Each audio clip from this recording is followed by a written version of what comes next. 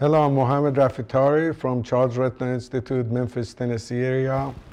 And I'm Mark Dunbar. I practice at the Bascom Palmer Eye Institute in Miami, Florida. We are here to talk about retinal vein occlusion. So the first case is about workup recommendation in ages 50 and above. So we have to make sure the patients see their PCP, they're checked for routine things like high blood pressure, cholesterol, get a CBC, make sure they don't have any hematologic disease. We have to talk to these patients about not smoking, lifestyle. These are risk factors: aging, obesity, cholesterol, hypertension, especially smoking, to retinal vein occlusion. You know, hypertension seems intuitive that that's a risk factor. Interestingly, when the retinal vein occlusion studies were done by the NEI in the 1980s, half the patients had high blood pressure and half the patients didn't. So you always wonder what role that plays. And of course, these patients, as you mentioned, Mo, over 50, often they have atherosclerosis and other things.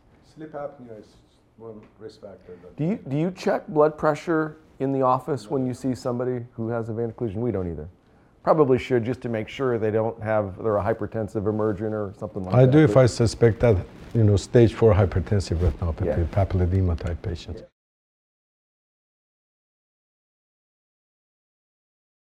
So this first case is a 70-year-old woman that's referred actually for a branch retinal vein occlusion to my clinic. She's complaining of having some floater, small black spots for a few months. She's a monovision contact lens wearer, and her right eye is her distance eye. And she's diagnosed recently with hypertension. She's on medication. She's had cholesterol for a while. She takes medication. She's a current smoker for several years, and she doesn't want to stop smoking. She does have family history of macular degeneration, and as you can see, she does have some of these risk factors we talked about. So this is her first examination. The right eye basically corrects to 20/25. The left eye, her vision all throughout the sequence of her examination, she was always in the 20/40, 20/50. She fluctuated, but she's a monovision wearer, so I don't know if that has anything to do with it. But she doesn't have any retinal pathology or any cataracts or anything like that. This is her photograph. You can see this radiation of intraretinal and nerfovular hemorrhages along the infratemporal vessels.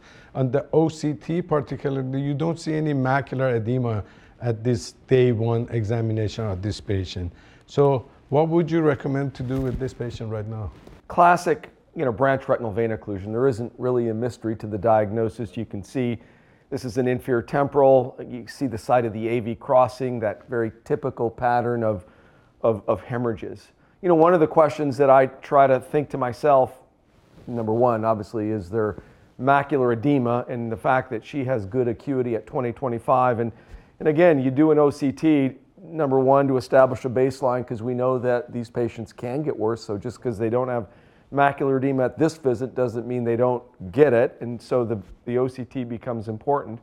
And then really the other question is this an ischemic or a non-ischemic retinal vein occlusion? And there's some clues in that image, Mo, that kind of helps you make that decision, right? You don't always need a fluorescein angiogram to know whether it's ischemic or non-ischemic. No, but for the most part, many of these conditions over time do become ischemic. So, and that plays a role. So, we go through this patient education about smoking cessation, management of a medical condition.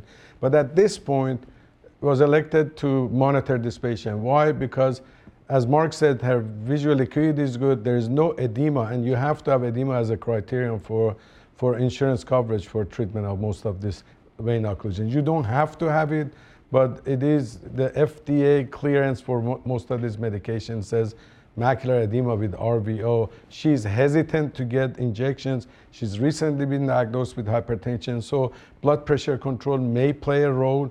But at the same time, I do warn this lady that you may have to get an injection. Like you said, these conditions do tend to get worse at sometimes. Sometimes they do spontaneously clear up. So I told her come back in a month, And of course, comes back in the month, now she realized that she has a problem because her vision has changed for the last 2 weeks. So she's more amenable to go ahead and get treatment. As you can see on the picture, the intraocular, the intraretinal hemorrhages and the nerve fiber hemorrhages are much more intense. Now you have evidence of macular edema on the OCT, and this is significant amount of macular edema on the OCT. So her center foveal thickness went from 294 to 510. So at this time, she does get an injection. Now, so treatment options. You know, we had the branch retinal vein occlusion studies that talked about focal photocoagulation and pan-retinal photocoagulation for patients who develop neovascularization, but they were really not that successful in management of macular edema. So then you have steroid injections, you have anti-VEGF injections. In anti-VEGF injections, you have the insurance issues, you have to do step therapy. Some things work for some patients, some don't for other patients. So at this point, this patient received a bevacizumab, the Avastin FDA off-label injection, which is fairly common, and most insurances want us to do that for a step therapy and to come back in a month. So she comes back in a month, although the intraretinal hemorrhages are getting better, her foveal thickness is actually going up. Her visual acuity and vision hasn't changed much, but I'm not seeing a resolution to the condition right now. She's actually, edema-wise, she's worse, but we are on that step therapy, so we have to give her yet one more Avastin injection and have her come back in a month, which she comes back and her visual acuity is better now. The edema has subsided, but it's not ideal yet. And it's right time to do switch her to aflibercept or Eylea, which is FDA approved for branch retinal vein occlusion with macular edema. So she gets that injection, she comes back in a month, she gets a couple of these injections, and over time you can see an improvement in the macular edema. So photographs are not available for these 2 visits, but you can see the second IVA is trying, or IVE, Eylea, is getting better. And over time, she stabilizes to 20/25. Intraretinal hemorrhages and nerve fiber hemorrhages are gone. The center foveal thickness is good, but like Mark said, now if you look at that arrow, there are occluded blood vessels there. So you are in that state of ischemia. In this patient, fortunately, is not in the macular area, so it's not changing her visual function per se, but this patient is at risk to develop neovascularization down the road. Yeah. So these patients still need to be... And I think that's an important point, Mo, and I kind of wanted to get that in there at some point. Remember, these patients, especially with ischemic BRVOs, if they develop neovascularization, it's going to be in the back of the eye, as opposed to CRVOs where they tend to be more in the angle. And so, you know, one of the questions in addition to the whole macular edema question is, you know, looking specifically, do you see any neovascularization? You know, clearly there's the occluded blood vessels, but I don't think in general this is an ischemic BRVO. No, it's not. Ischemia is a sequela. Clearly there. Is a sequela of this condition. I mean, if you have blood flow, the hemodynamics in the patient who has retinal vein occlusion changes, and blood clots, and both arteries and veins become sort of ghosted over time. Yeah. You know, so it does affect their visual function, but they don't know it. You know, from a functional perspective, is this a patient that you would even consider a visual field? Because with that inferior vein occlusion, you might expect a superior visual field defect in some patients with that type of field defect. Not necessarily, because you have to do a full field on that patient. 24-2 or what have you is not covered that. But to your point, sometimes these patients are seen in that ischemic range, and they may be misdiagnosed for glaucoma because this results into some degree of nerve fiber layer defect. Right in that location.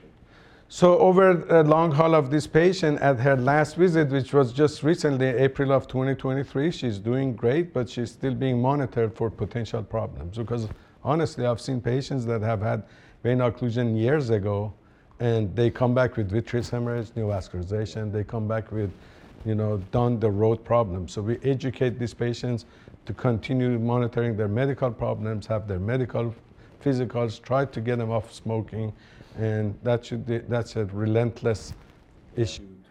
You know, it's interesting that even though she improves and gets better, here we are 43 months later, right? And I don't know how many injections, but the edema in these patients just seems to want to come back. It does come back. And finally, I mean, did she need any more injections after this, or you kind of got her clear and stable visual acuity? So in this slide, if you look at the OCT, there is still good organization of the macula. This is a vertical cut on both sides, the disease side and the normal side.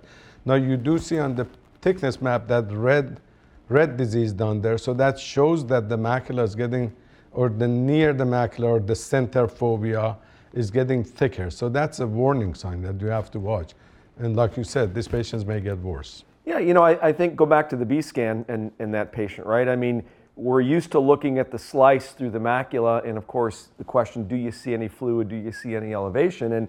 And clearly you don't, and the visual acuity kind of tells us with 20/25 they're doing good. But I think too often we don't really pay much attention or enough attention to the thickness map. So especially in the scan below, you see that reddish area that tells you, you know, that area in particular is elevated. So even though there's no edema in the macula, there is some thickening down below. And the one thing we know about these retinal vein occlusions, often they will get worse over time. And if they don't have edema today, you know, by following them, you know, these patients can go on to develop macular edema. So you just said paying attention to the thickness map.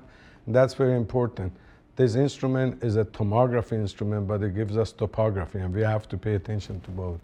And we have to do clinical correlation to see if things we are seeing make sense.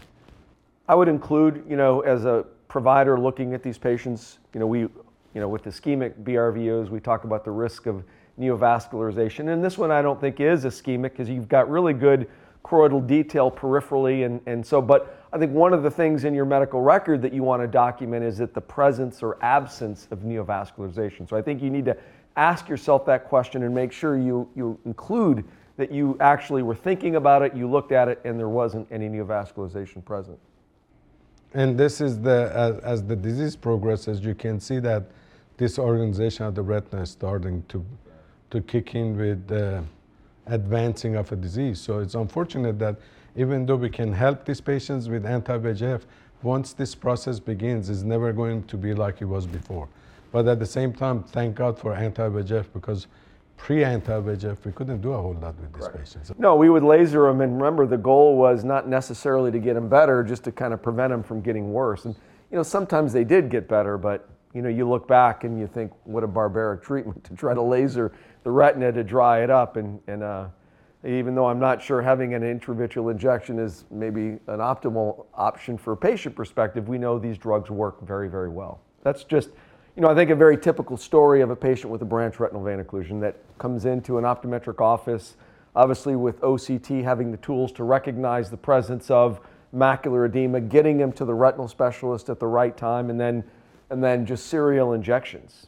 Finally, obviously, you're able to get rid of the edema and the patient has stability of their visual acuity. Thank you, Mark, and thank you all.